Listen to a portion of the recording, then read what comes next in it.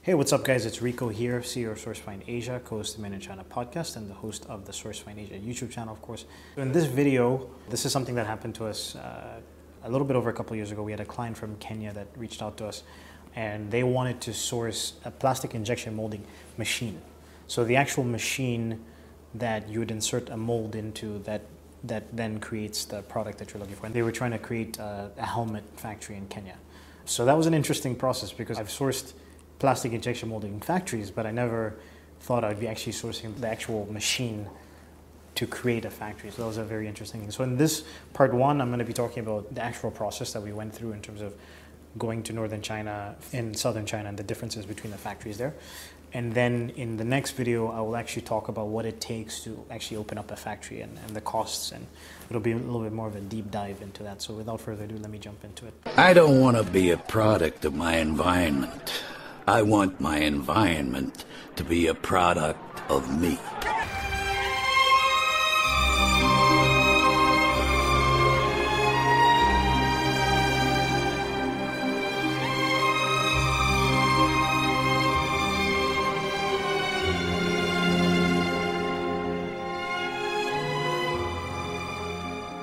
Where to start? I mean, this is going to be a story. It's going to be a long form video. So if you're not interested in stories, then you should probably check out another video. But basically, this client was somebody that reached out to me, I think, a year prior to this, and he had, we had a consulting call, and he shot around a few ideas. Nothing really came to fruition.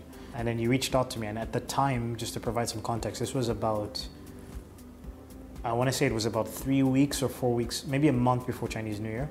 And we had just started working with another client, Rep Fitness, and part of my obligations with that project was that I had to spend a certain amount of time in northern China.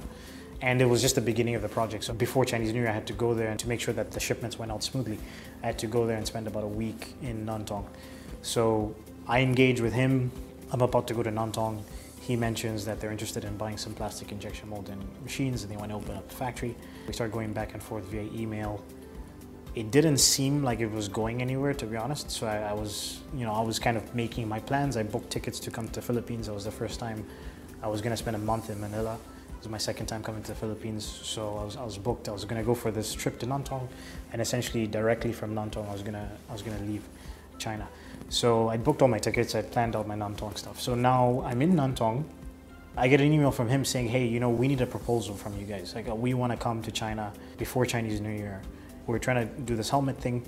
We want you to take us around and show us some helmet factories and show us some plastic injection machinery factories. And this is a month before Chinese New Year, so the factory's already super busy. A lot of factories are going to start shutting down within the next 1 or 2 weeks. So I told them, I was like, I don't think it's realistic for you guys to come down. And I've already booked my tickets. I'm leaving the country. So if you want to go around to some factories with one of my employees, that's fine. And then he came back and said, well, no, we really want you to be there. We're coming because of your expertise and all that stuff. So I'm going, all right, then you're gonna have to pay me, man. Because for me, my time is like, if I'm gonna spend essentially what ended up being 5 days, I'm gonna spend 5 days full time with a client visiting factories. And it's not something that I do as much anymore, especially if it's a client that we're not actually working with currently. So, I had to charge them a significant amount of money for their research because we had to put all hands on deck for research, and then I was also physically going to be there. And on top of that, we had to organize 4 people traveling into China. I think they initially went to Guangzhou, and then they had to fly up to Ningbo, which is where we ended up going. And then from Ningbo, we're organizing hotels, transportation, all that stuff. And then coming down to Guangdong province, and then we're going to 2 or 3 different cities in Guangdong to visit different factories. So like, we had to charge them for my time and Imogen's time, and then charge them for the organization, and then charge them for the actual sourcing. And because again, it was a rush situation, I already booked my tickets and I was already planning on leaving the country. I couldn't get a refund on my tickets and stuff. So that was sort of the initial thing. So I sent them a proposal. They accepted it, some more back and forth, and I keep telling them, hey guys, we don't have that much time. It's Chinese New Year, like, factories are gonna start shutting down. Like, if you guys don't make a decision and come in the next week, we need to push this back to after the holiday. So they ended up finally making a decision. It was very, very last minute. They were actually, I think, already on a plane when they sent me the deposit. I'm in Nantong. I'm on my like last day and I'm trying to decide whether I'm gonna go to Ningbo or if I'm gonna fly or go to Shanghai and fly to the Philippines. So they sent me a screenshot of the wire transfer.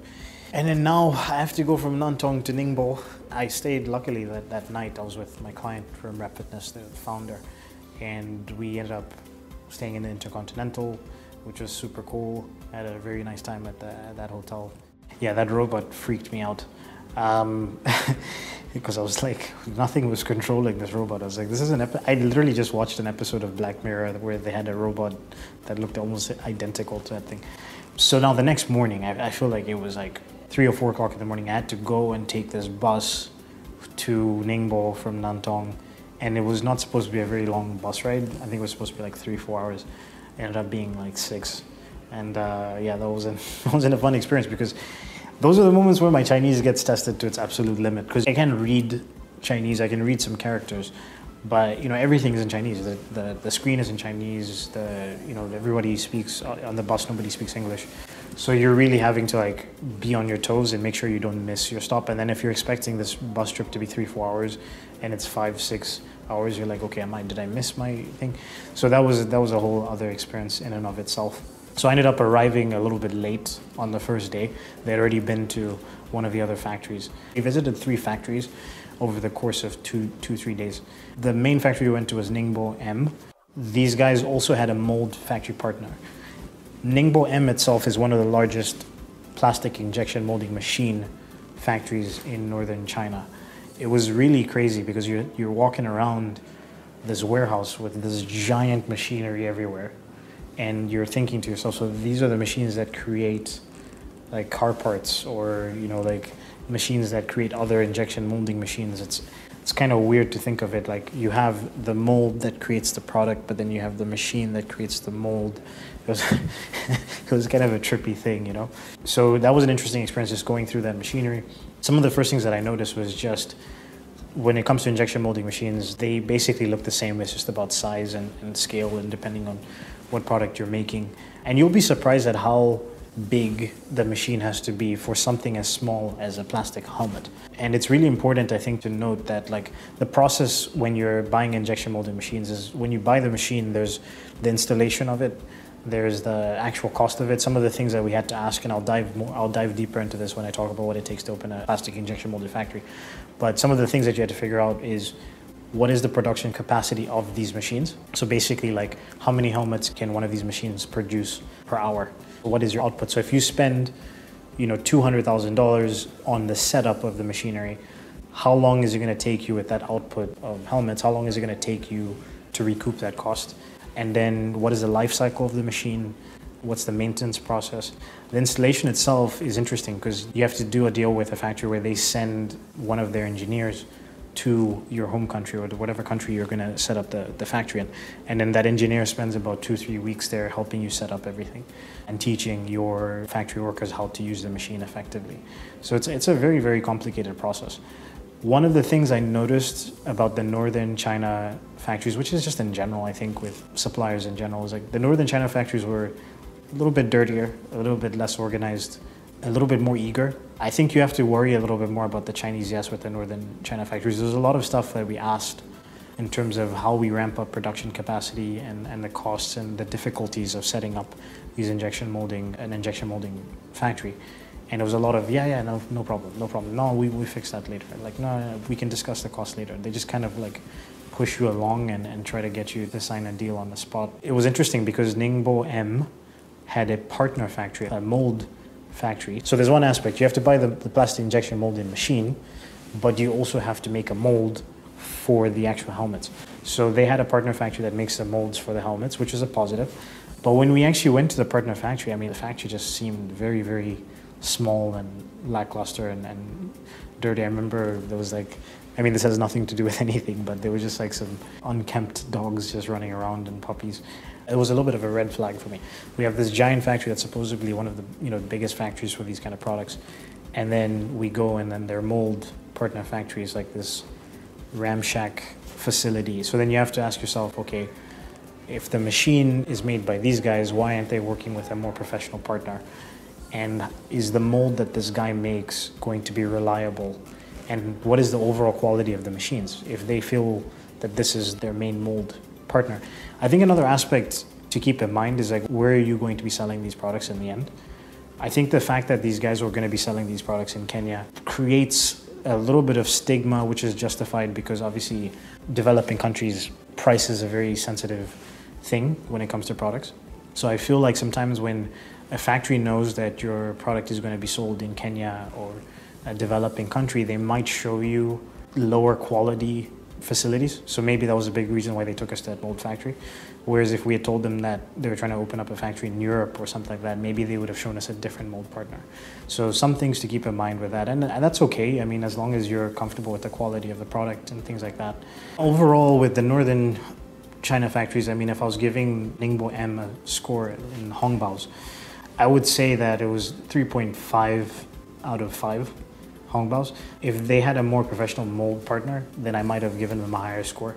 The pricing was somewhat what we expected. The production capabilities and how long it was going to take was somewhat where we expected. The two other factories that we saw during that trip were, okay, but not as impressive. So Ningbo M being the biggest one, seemingly the one with the most experience. That was a big part of the reason why we ended up wanting to go with those guys. On top of that, we ended up visiting some factories in southern China. Right off the bat, there's a big difference. When you go to the factories in southern China, they're more accustomed to dealing with foreigners. They present themselves a little bit more professionally. So I'll give you an example.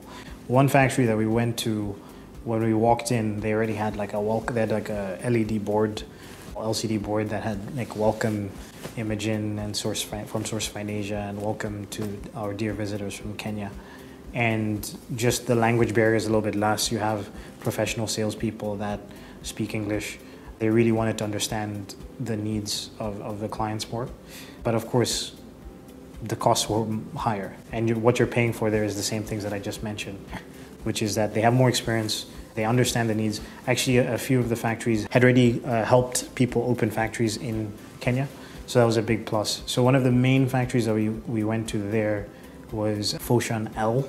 I'm not going to say the full name, but it was the biggest factory in southern China for plastic injection molding. At least from what they told us, it was one or two of the biggest ones. And you could just tell when you walked through their offices, it was, it was super modern. It was like a, sort of Silicon Valley sort of startup type of thing. And then when we walked through the factory space, it was super organized.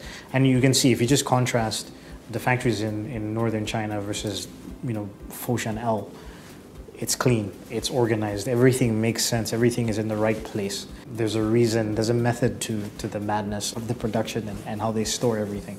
Whereas a lot of times with the northern China factories, it just seems kind of haphazard, like nothing really makes sense as to why certain things are in certain places. So Foshan L was definitely, in my opinion, the best factory that we went to. However, and again, I'll break this down in the next video, they were super expensive. Like it was almost maybe, I think, 1.5 times the cost. And we're talking about stuff that costs hundreds of thousands of dollars. One of the things that we also learned in the process of this R&D, the production output that they wanted required them to actually buy 2 machines. So that went from like, I don't know what their budget was initially, it was maybe low 6 figures to like, oh, you might have to spend mid 6 figures to actually accomplish this, which is a very big, obviously a significant increase.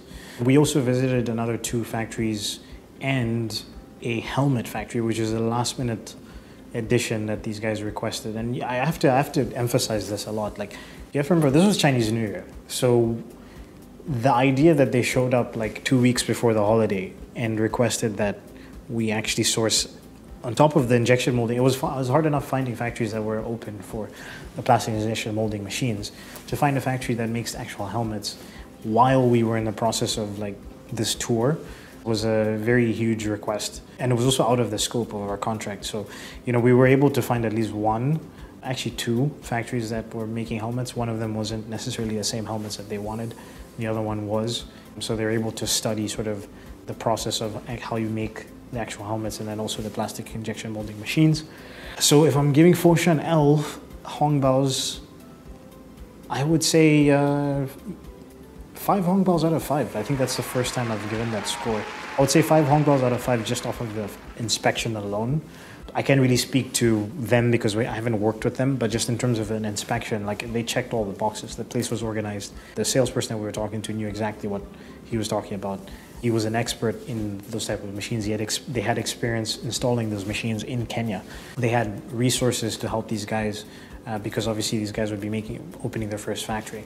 So they had all the stuff that you need, and the organization of the actual warehouse and the production capacity and stuff like that was everything was on point. Everything made sense.